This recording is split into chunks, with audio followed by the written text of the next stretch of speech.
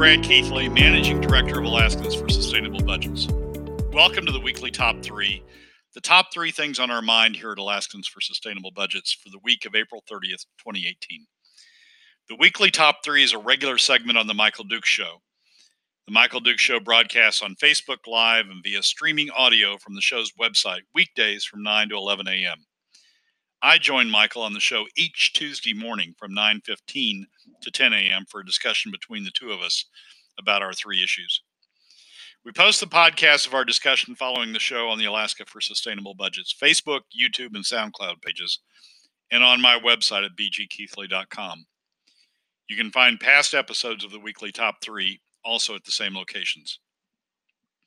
Keep in mind that in addition to these podcasts during the week, you also can follow and participate in the discussion with us of these and other issues affecting Alaska's fiscal and economic condition by following us on the Alaska for Sustainable Budgets Facebook page and through our posts on Twitter. This week, our top 3 issues are these. First, as we wait on the SB 26 Conference Committee to meet, a very interesting new look by Ed King at King Economics Group at the legislature's proposed POMV draw rates. Like an earlier piece we did, he is suggesting that the draw rates are being set too low, artificially reducing both the PFD and the amount going to government. Second, another look at HB 331, the proposal to issue bonds to fund accelerating the payment of the outstanding oil credit balances. We look at what the effect of that is on future Alaskans, something we don't think has gotten a lot of attention. And third, a swing over to the federal side and some questions we have for our congressional delegation about what they are doing to deal with the rapidly growing national debt. And now, let's join Michael. Brad Keithley joins us every week to discuss oil, gas, and the economic forecast of Alaska. It's the Michael Dukes Show. Every week, Brad Keithley, who is a former oil and gas consultant and attorney, comes in. He now runs the Alaskans for Sustainable Budget organization, and that is, of course, a organization dedicated to sustainable budgets for Alaska. Pretty self-explanatory. He's a pretty straightforward guy, and that's what we like to do. I guess we'll bring him on here and try this over here. Good morning, Brad. How are you doing? Michael, I'm doing great this morning. How about you? You know what? Okay. I guess that's all I can say this morning. A little bit okay. Feel like somebody dropped a truck on me. Other than that, it's we're good to go. So let's get down to it. You've got your weekly top 3, and I think that there's no time to waste because we're down into it. We're down to the final days, and there's really a couple big things in front of us at the state legislative level. One, of course, and I think the big elephant in the room that everybody really is concerned about from a personal standpoint is SB 26, which deals specifically with the POMV change and potentially a change in our future permanent fund dividend payouts. And that's where you want to start out your weekly top 3. It is. SB 26 is a proposal originated in the Senate, went over to the House. House added a bunch to it, came back to the Senate, now in conference committee. It's a proposal that would do essentially 2 things. The House wants to add a third, but it doesn't look like the conferees are moving in that direction right now. The 2 things are that it would adopt percent of market value, or POMV, as the mechanism that controls the draw on the permanent fund earnings reserve into both the PFD and into government. It would replace essentially the mechanism that's currently there in the statute called statutory net earnings or statutory net income, and replace that with a POMV draw from the earnings account. That's one thing. The second thing it does, which is separate from the first, sometimes they get confused, but the second thing that SB 26 would do, coming from both bodies, is it would change the percent of the draw that goes to the PFD and goes to government from what's in the current statute. In the current statute, basically, the statute contemplates a 50-50 share, 50% of the earnings stream coming from the permanent fund going to the PFD. the other 50% going to government, but there's a portion in there that goes to inflation proofing. So actually government ends up with significantly less than 50% under the current statute. Both the House and the Senate changed that percentage. The House percentage is 33% to the PFD, 67% to government. And the Senate proposal is 25, as SB 26 originally came up, was 25% to the PFD and 75% to government. And then the third thing that the House proposed when they came back with their version of SB 26 was an income tax as an additional revenue measure to make up the remainder of the budget deficit that is there because of current spending levels. It doesn't look like the conferees are going down that direction. The indicators we've seen thus far, the request for limited free conference powers, which the conferees requested, didn't include the tax section, so it looks like that's likely to be stricken. So the real discussion going on right now appears to be about the first two. Do we go to a POMV? And there's a sub-question inside that one, which is what's the percent we use of draw? And then the second is how do we break that? How do we break that apart between the permanent fund dividend and government? Let's talk for a minute about POMV, because I've been very leery of this idea. This is actually part of the idea that was floated back in 1999 that went in front of an advisory vote of the citizens of the state, and it was voted down 82%, with something like a 67% voter turnout. It was voted down like 82.5% by the people. I've been very leery of a POMV in part because of that. But you've said this really kind of plays into the POMV change itself is not a bad thing, that it kind of plays into the Hammond 50-50 plan. But the question, of course, the devil's in the details of getting it to the right percentage points. Am I right? Am I reading your take right on this? No, you're exactly right. POMV is really just another way of doing inflation proofing. The way the current statute handles inflation proofing, and inflation proofing is the amount that you leave back in the permanent fund each year to account for inflation. So there isn't the amount that's in the permanent fund doesn't decline due to not grow. It doesn't decline as a result of not growing to keep rate with inflation, if that makes any sense. The way the current statute does it is on the government's 50% side, there's 50% going to the PFD, but on the government's 50% side, the statute requires that a portion of that 50% be redistributed back into the permanent fund corpus in order to keep the corpus whole for inflation proofing. And that amount is not insubstantial. For the last few years, it's been about 25% of that 50% going to government, about half of the amount going to government, and so that reduces the amount available to government to about 25%. You need to inflation proof. There's problems with the current statute and the amount and the way it determines inflation proofing, but you need to do inflation proofing in some amount. But the current statute does that. The challenge with the current statute is because it takes it entirely out of the government's 50%, government doesn't get the other 50% that I think Hammond originally contemplated. They're only getting about 25% because a big chunk of that's going to inflation proofing. And as a consequence, because government doesn't get that much, that's a motivator to cut the PFD to create more money for government or to raise taxes. What POMV does is sort of the same thing. It inflation proofs in a different way, but it inflation proofs evenly between both the PFD portion and the government's portion, so that both portions are paying their fair share, if you will, of inflation proofing through POMV. So POMV in and of itself is not a bad thing. It's just a different way, and frankly, when you look at the numbers, a slightly better way of doing inflation proofing over what the current statute's done. Now, when you get down to it, of course, the scary part of this whole thing, I mean, setting aside and assuming what you're saying about POMV is accurate and correct, and we could find a good POMV way to make it happen, The scary part here was that not only did they want to change the POMV, not only did they want to change to it, not only did they want a very skewed percentage somewhere in the neighborhood of 70-30, but on top of that, they were talking about modifying the way the permanent fund dividend itself was being paid and putting a cap on it, some temporarily, some permanently. Any word on that component of the bill? Is that gone? Are we just stuck on the POMV now and the percentage? Any word on whether or not somebody's going to try and resurrect that change to the permanent fund for future generations?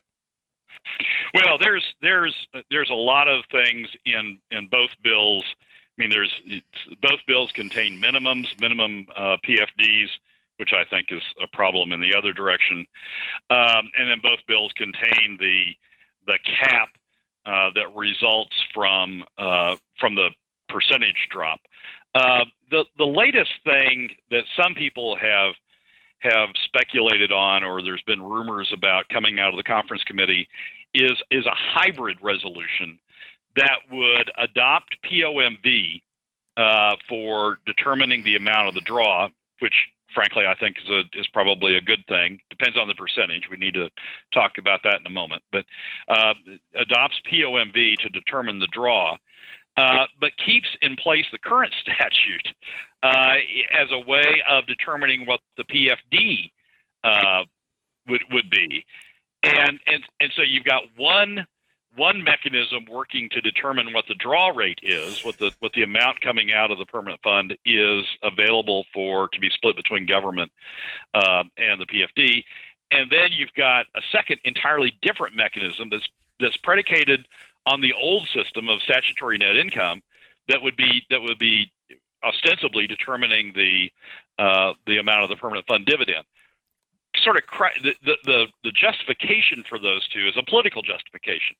It is basically we get POMV, we tell people that we kept the current statute in place. Maybe that convinces them not to pursue a referendum on the combined result.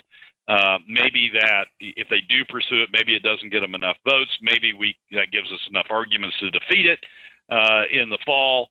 But it's all a political calculation. We say we didn't change the current statute. The problem from a fiscal standpoint is it doesn't work. The two mechanisms don't work. If you go to a POMV at 5%,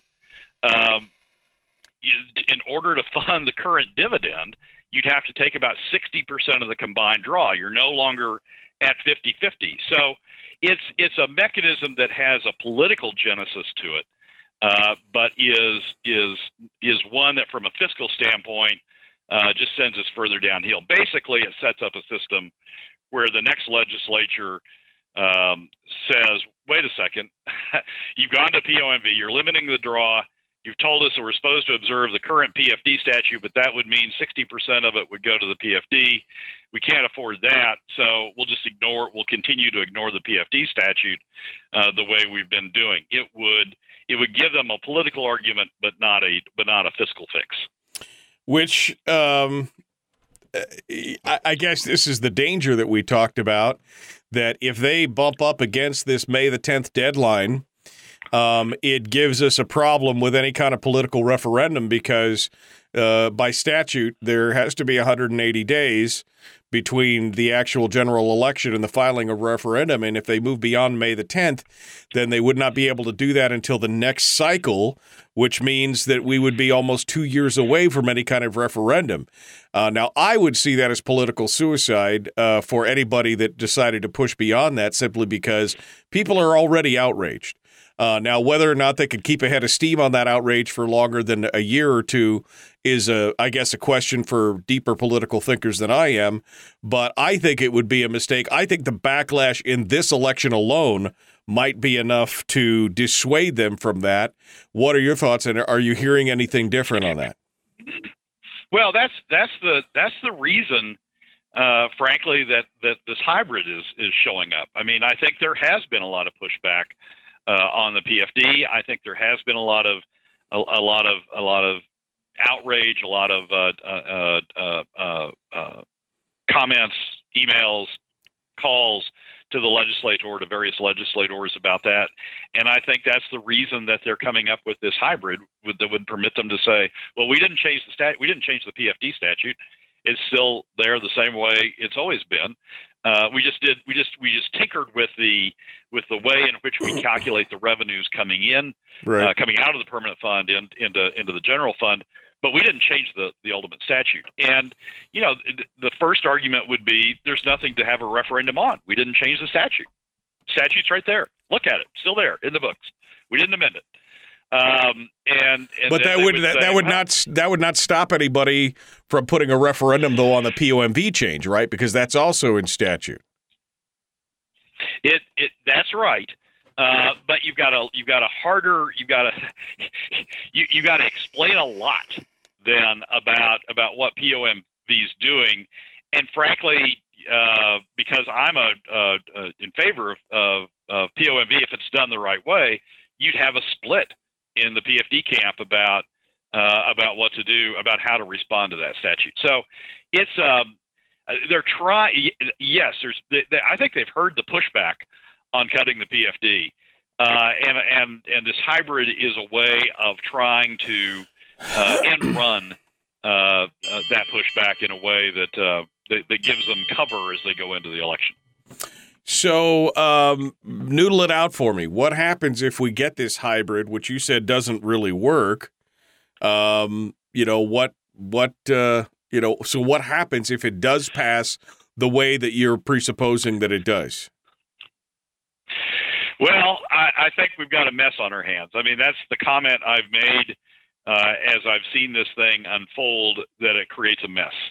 And it's not a fiscal solution. It is an unworkable political solution that, and we've seen how that's fared. I mean, it keeps the current PFD in place, and we've seen how that's fared over the last two legislatures or last two sessions. The governor cut it one year, and then the legislature cut it the next, and at the same time as they preserving the statute, they've got an operating budget that cuts it again this year. Right. They're trying to thread a needle in a way that that's politically expedient, but fiscally completely unsound. Where does it go? Where does it go if they pass it? There probably will be an effort to undo the POMV portion by referendum, but that's just going to be it's going to be as murky as the statute they just passed. And in all honesty, I don't know where that goes. Well, I mean, this is the fiscal irresponsibility seems to have been running rampant in the legislature.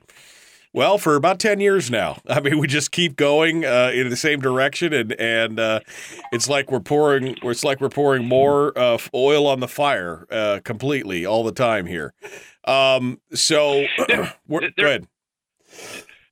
There's one other piece. I don't want to layer too many in here because as you often say, I get into the weeds enough as it is. But there's one other piece that we ought to mention as we think about this total picture. It makes a big difference in POMV what percentage you use. The discussion has thus far been around in the range of 5.25% annual draw down to as low as 4.75%, and that's been the range that people talked about. The rumors about the conference committee is that they're going to come out with basically the Senate's approach, which is 5.25% for a couple of years maybe, and then step down to 5%. But what you're trying to do with that percentage is you're trying to replicate the real rate of return, the after inflation rate of return that you're getting out of the permanent fund. Here's the problem with that. The permanent fund historically has earned about a 6% real rate of return. And so if you only pull 5% out of the permanent fund, you're leaving more behind. You're leaving more earnings behind in the permanent fund than you should. than I think what Governor Hammond contemplated when he set up the permanent fund draw. And you shortchange the current generation. You shortchange both the current PFD and the current amount going to government. You're building up the PFD into a bigger number for future generations, but you're shortchanging the current generation, and you're leaving essentially money on the table from the standpoint of the current generation. A guy, Ed King, who's the head of a group called King Economics Group, has done a recent piece that we've had posted on the Alaskans for Sustainable Budget Facebook page if people want to dig down into it, that really went into that issue in I think a different and important way, and the way he evaluated the issue is if we use a 5% draw rate, what does that result in 20 years? Right. Looking forward 20 years, and the question is, or 30 years. The question is, do you end up with a PFD of about, or a permanent fund of about $80 billion, which is what we should have if you take the current permanent fund and inflate it over time, inflation proof it. Do you end up with that, or do you end up with a number that's bigger or smaller? If you end up with a number that's bigger than that $80 billion, what you've done is you've saved too much. You've not drawn as much as you could, and you shortchanged the current generation. If you end up with a number smaller than $80 billion, and roughly that amount, you've shortchanged the future generation. You've drained more money out currently than you should, and you've shortchanged the future generation.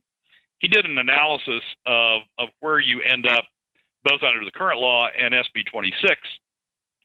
And under SB 26, his analysis was that in 30 years, 40 years, we end up with a permanent fund value of $200 billion, inflation adjusted, compared to the 80 billion, which is roughly where we should be.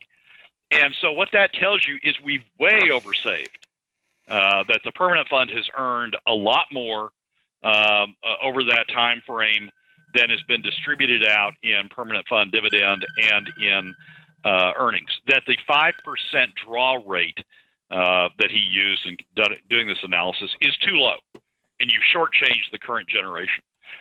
So there's another issue that the conference committee is not getting to, but frankly, it's an issue that we'll be talking about once the conference committee comes up with something and publishes it. It's an issue we'll be talking about whether we've got the POMV rate right. If we don't have it right, if we set it too low, or if we set it too high, if we don't have it right, we're shortchanging one generation or the other. And it's really, especially as we look at it from the current generation, if we shortchange this generation, what we're going to do is we're going to cut the PFD more than we need to. We're also going to shortchange government on what its share of the earnings should be, and that's going to increase the pressure on cutting the PFD further or on going to taxes. So it's very important to get this number right. And the analysis, this is a great analysis, and it's a great analysis tool that Ed King has developed.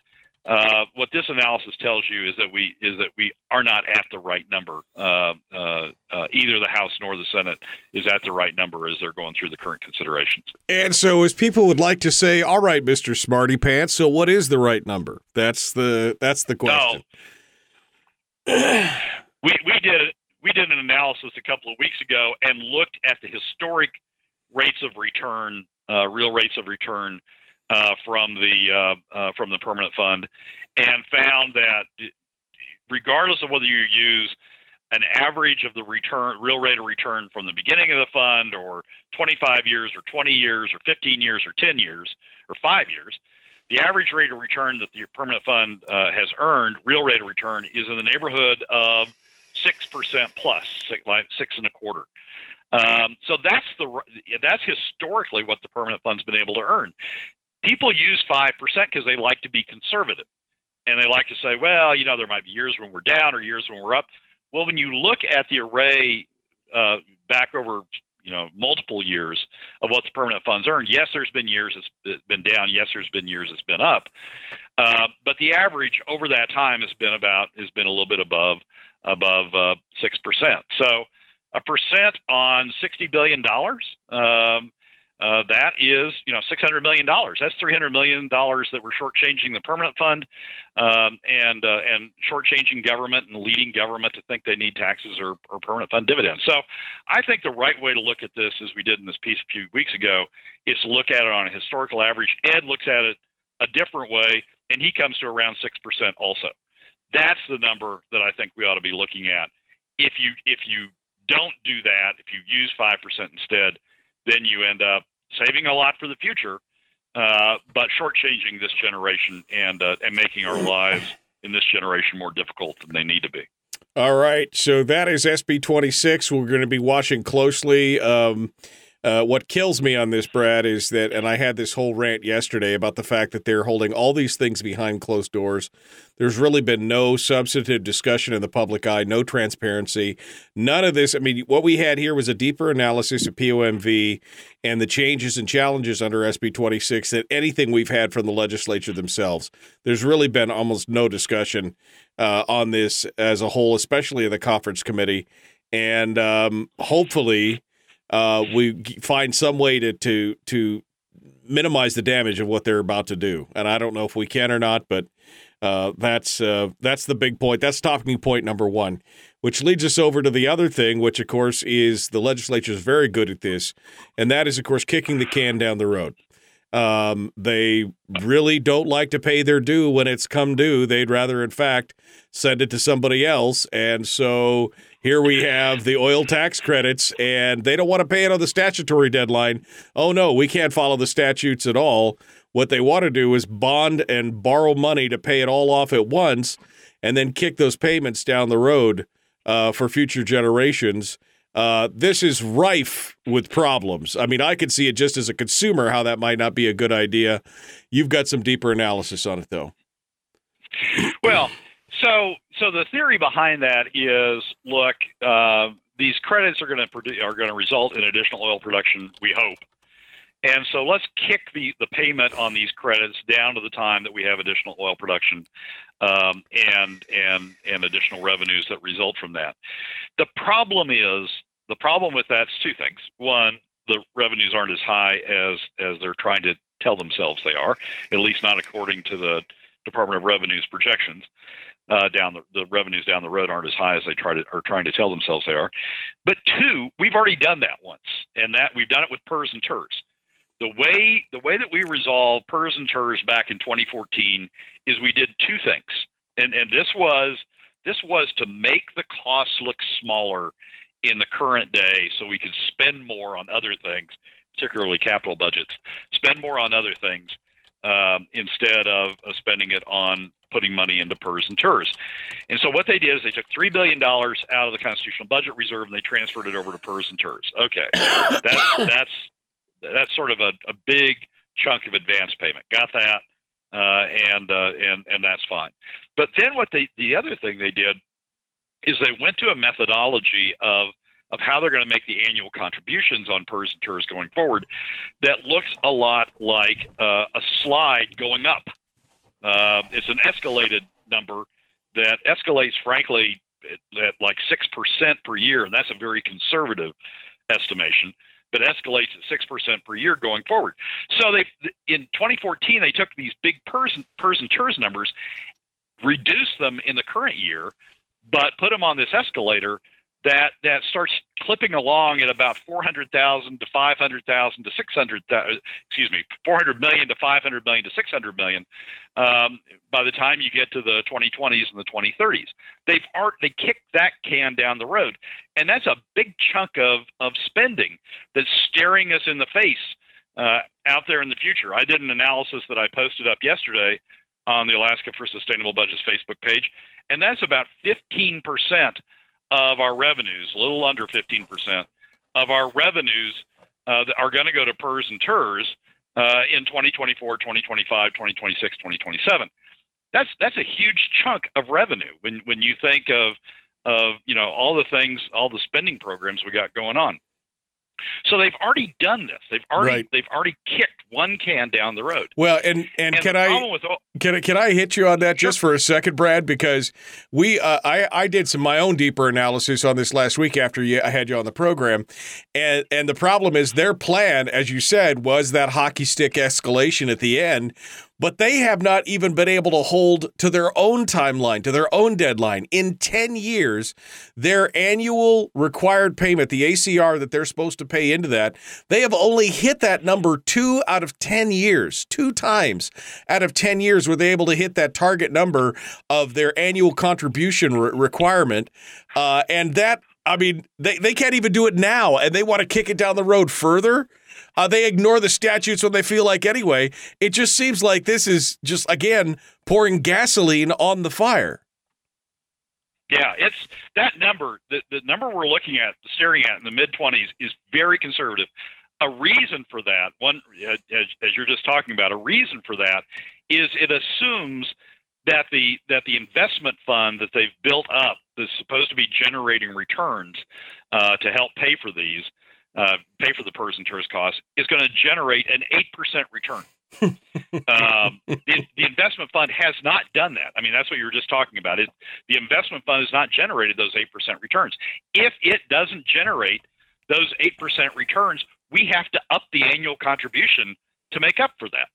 We have to redo the formula to make up for that. So when you look at these numbers for the mid-20s that have nearly 15% of revenues going to PERS and TERS, that's extremely conservative, because if we don't hit that 8% mark, and as you just said, we haven't done it, we've only done it 3 out of the last 10 years, if we don't hit that 8% mark, those numbers have to go up in order to make up for the shortfall that's coming on the investment side. So PERS and TERS is a real problem. It's going to be, if you and I are still doing this in the mid-20s or whoever's doing this in the mid-20s, it's going to be what they talk about a lot. The legislature's kicked that can right square smack dab in the middle of the 20s and on into the 30s. Now we come back to oil tax credits. They're proposing to do the same thing with oil tax credits. They're proposing to kick those costs out of the current generation, the ones that created this mess, and kick them right into the middle of the 2020s at the same time as you have these PERS and TERS costs coming up. So instead of just the 15%, nearly 15% of revenues that we're going to have going to PERS and TERS, by the time you add the bonds in, we're over 20% in FY 2024 of these sort of fixed costs that are coming off debt and debt-like obligations. It is we are creating a serious problem for Alaskans who are going to be here in the mid-2020s, and we're justifying it on the basis of, oil volumes will go up, oil prices will go up. Well, they always do. We'll be fine. We'll be fine. Betting on the best case scenario. That's the legislature's problem, is betting on the best case scenario every time. It's why they factor in that 8% return on PERS and TERS instead of the historical 5 or 6% return. That's why they do that, and it's why, quite honestly, they've continued to underfund their PERS obligation over the years, because they always figured, well, down the road we'll have more money so we can really do it then. We really need this money for our widget program and our vitamin D study this year. We'll use it for something else next year, and that's that kind of thinking has gotten us right to this situation. I mean, it is the spending that is taking us there, and it's what's driving everything that we're talking about.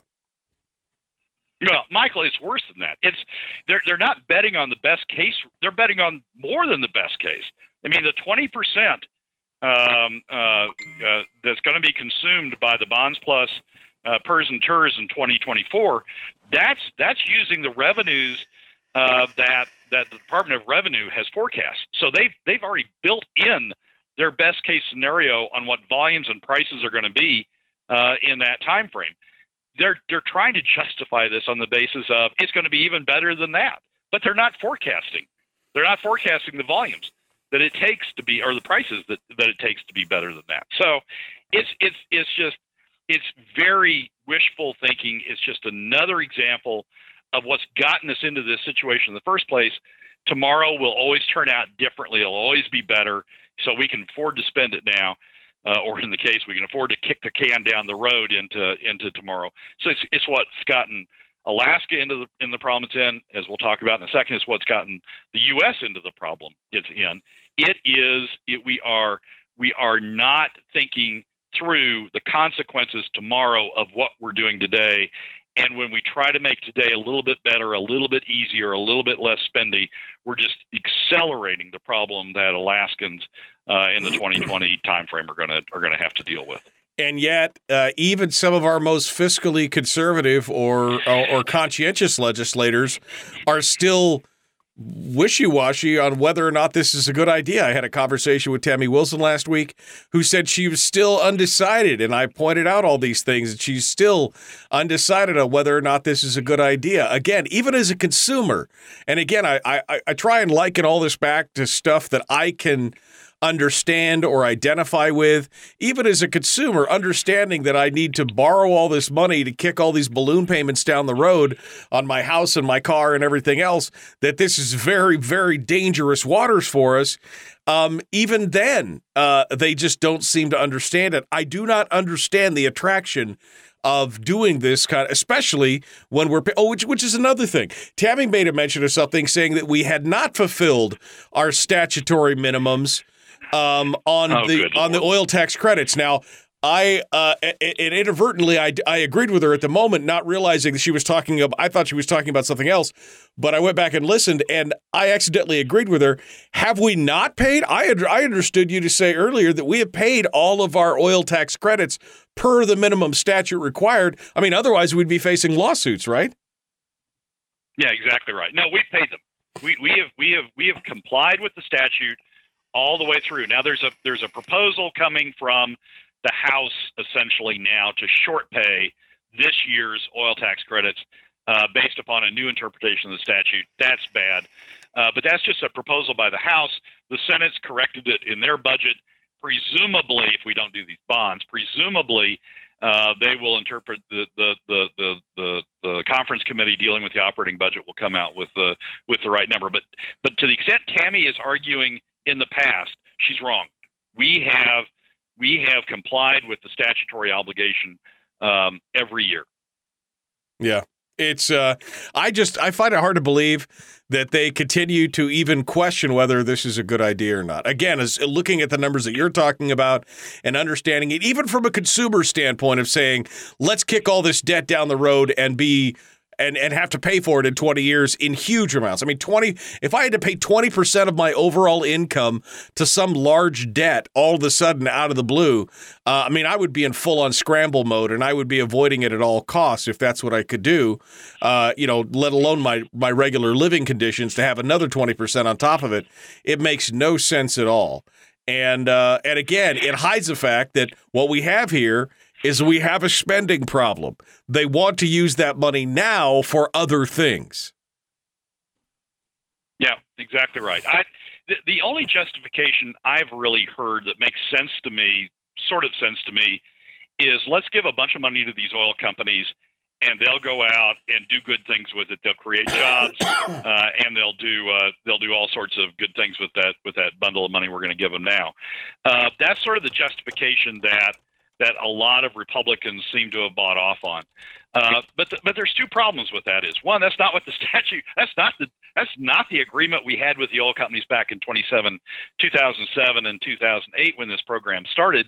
And so we're sort of giving them we gave them a subsidy through those entire years according to the statute, and now we want to give them even a little bit more of a subsidy, right? To try to spur them on more. I've not seen any evidence. I've seen a lot of arm waving and claims, but I've not seen any evidence that giving them this pot of money now is going to result in additional revenue to the state or have a payout to the state that's any better than where we're otherwise going to come to if we adhere to the current statute. People talk about jobs, but we're taking jobs out of the economy through PFD cuts. We're not looking at this on an apples and apples basis. Right. But the big problem to me is by paying them a bunch of money now, which again doesn't seem to. I see no evidence produces any results. Paying them a bunch of money now, what it does to the 2020 time frame, what it does to Alaskans in 2020 is just unconscionable. So to me, this is a litmus test vote on fiscal conservatives. If you truly believe in the principles of being fiscally conservative, then this generation pays the mess it got itself into, pays it out according to the statute, and then by the 2020s, we let them deal with PERS and TERS, which we've already kicked into that time frame. If you're just a wishy-washy fiscal conservative, you say, oh well, magically, we're going to get more oil out of this, and so let's just kick all these costs in the 2020s, and they'll figure it out. The combination of PERS and TERS and the oil tax credit bonds, we'll let them figure out what to do with it. It is not fiscally responsible to do that. There's not a good fiscal case there's not a demonstrated fiscal case for why that makes sense. The only thing it does is kicks the problem down the road and lets people avoid confronting it now. That's not the fiscally conservative thing to do. In the chat room, James says the legislature ignoring statute while expecting us to follow the statute is starting to look like a sick Saturday Night Live skit. And then Harold says rational people generally lower costs over time, which actually is a great segue into our final topic, which kind of tails into our last topic, which is, I mean, come on. We understand that when the stuff is sick, we need to, give it medicine. We need to, if we see these train wrecks are coming, we start to apply the brakes. We don't keep pouring the coal to it. And unfortunately, as I said earlier, it's monkey see, monkey do. The Alaska legislature has now fully embraced the stupidity of the federal government in this idea that we could spend whatever we want. We'll generate the revenue somewhere or borrow the money or do something. And that now is leading us to be the only country in the world. I mean, we're number one again, but now in a way that we don't want to be, we're number one in debt moving forward over the next 10, 15, 20 years. We are at a national debt level. There's all sorts of. We publish a factoid a day on the national debt. We publish one on the PFD, the consequences of PFD cuts. We publish another one on national debt, and there's by all sorts of standards. We are putting ourselves in a deeper world of hurt. There was a editorial in the Anchorage Daily News last week.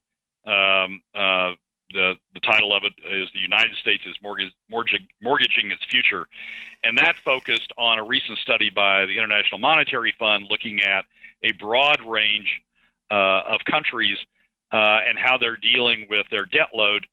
Every Western economy is reducing their debt during this period of economic growth, during this relatively strong economic period that we're in. They're reducing their debt levels. The United States is the only country in that entire list, the only country that is increasing its debt load, and the United States is doing it at a faster clip than most of those countries did, even when we were down in the depths of the recession. One figure that came out yesterday is just staggering. We've got a roughly $20 trillion debt, right? Right. Since the beginning of the republic to right now, we've built up a roughly $20 trillion debt.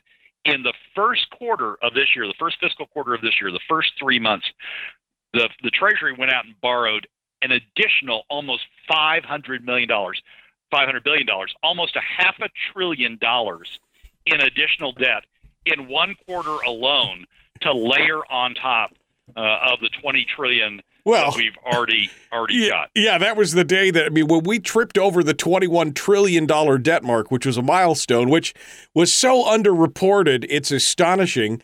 The Friday before we tripped over, just the Friday, we borrowed $97 billion on a Friday, and the following 5 days after we tripped over $1 trillion, we borrowed another $300 billion. after we tripped over the $21 trillion. So in just 5 or 6 or 8 day span, we borrowed $400 billion. And they're already talking about multi-trillion-dollar deficits per year moving forward, $1 to $2 trillion per year moving forward. Brad, I love tax cuts as much as the next guy. But what this does is that, again, it masks the symptoms. It's like taking Advil for cancer. You've got a problem, and the problem is an addiction to spending. And nobody wants to be the bad guy to say, we've got to stop.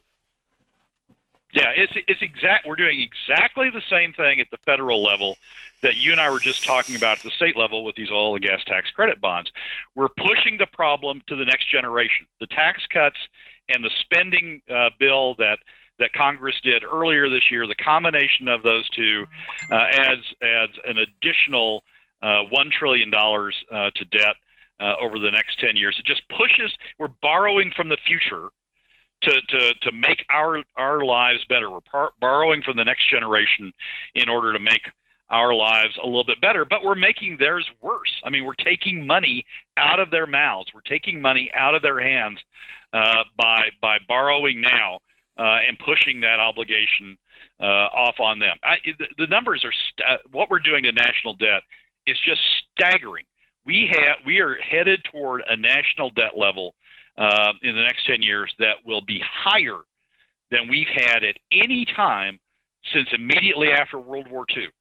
Immediately after we paid off the obligations of World War II and we paid for the Marshall Plan to restore Europe, we will have a debt level, a national debt level that is higher as a percentage of GDP, percentage of gross domestic product, higher than at any time since World War II. It's going to the national debt level held by the public is currently about 77% of the GDP.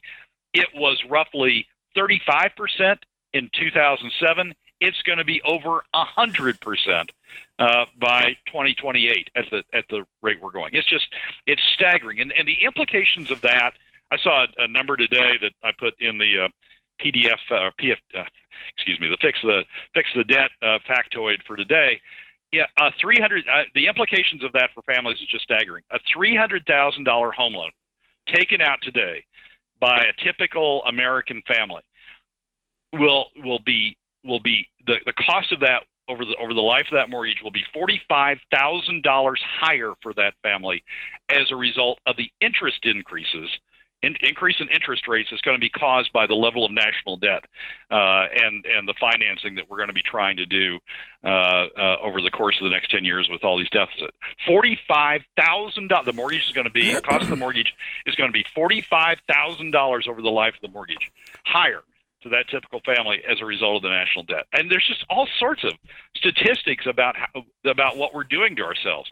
This generation has gone berserk in terms of trying to make their lives better at the expense of future generations, just like the legislature, considering these oil tax bonds, is trying to make Alaskans' lives better at the expense of those in 2020. Tammy Wilson would no more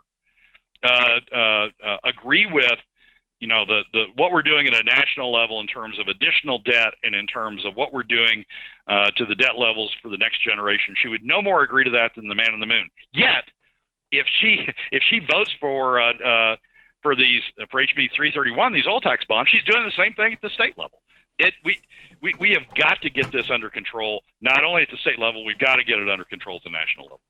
Well, and I think, this doesn't even take into account some other factors, which I've touched on the show in the past, and you and I really haven't discussed, but things like the change in the petrodollar now to the potential challenge of the petro-yuan, inflationary measures and things if the United States dollar stops being the world reserve currency, and many other factors which could cause inflation to go berserk.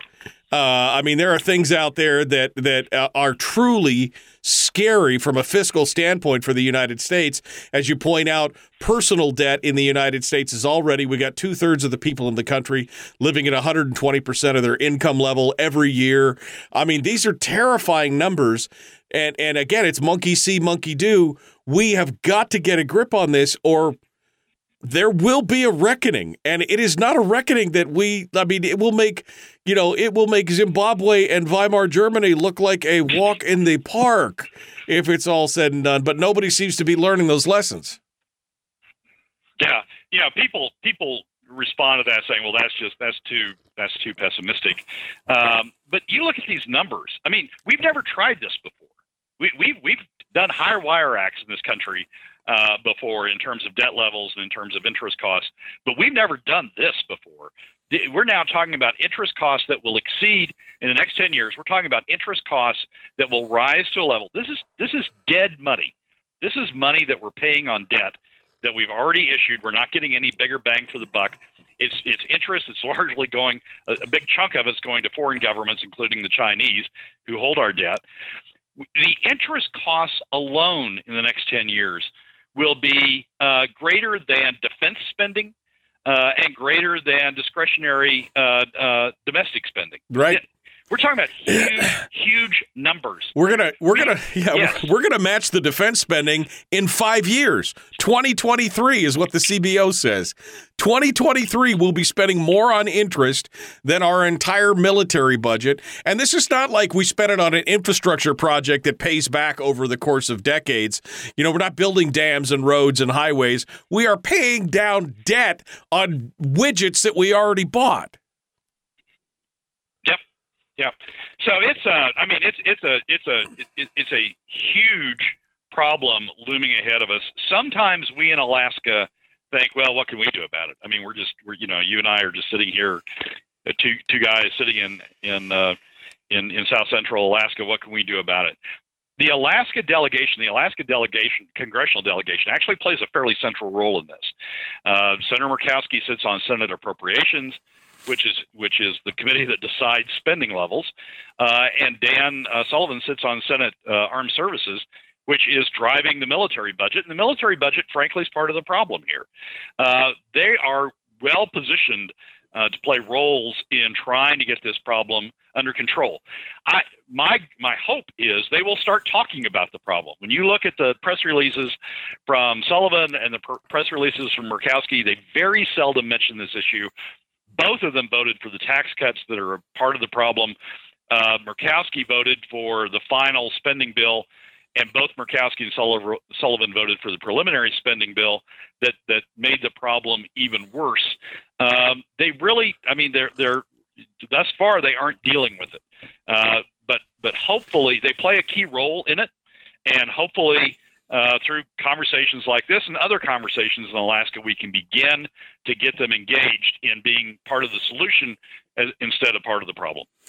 Well, we've got to do it. And I think as I've often said, we have to take this a step at a time. We have to, fix it we have to fix ourselves first, then our cities, then our boroughs, then our state. And then maybe, just maybe, if we do that, if we get ourselves right, we can help get the national level right.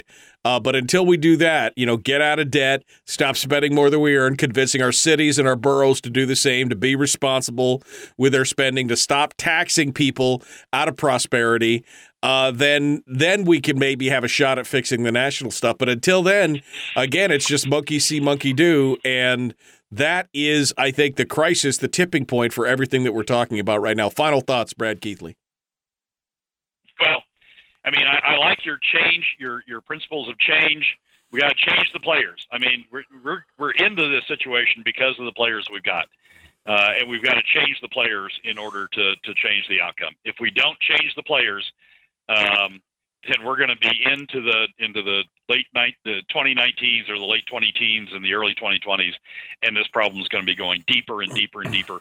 And just like now, where we're saying, oh, God, we could have corrected this. If we could just go back to 2012, we'd do it differently. We wouldn't be in this shape. We wouldn't have to cut the PFD. Boy, if we'd only just seen it back then. Well, we're seeing it right now.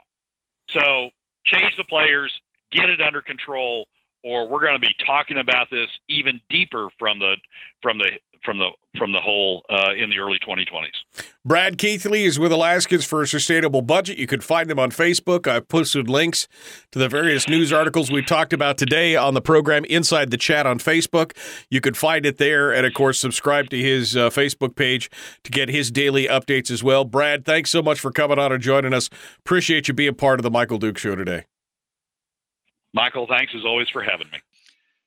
Well, that's a wrap for another week's edition of the Weekly Top 3 from Alaskans for Sustainable Budgets. Thank you again for joining us. Remember that you can find past episodes on our YouTube and SoundCloud pages, and keep track of us during the week on Facebook and Twitter. This has been Brad Keithley, Managing Director of Alaskans for Sustainable Budgets. We look forward to you joining us again next week on the Weekly Top 3.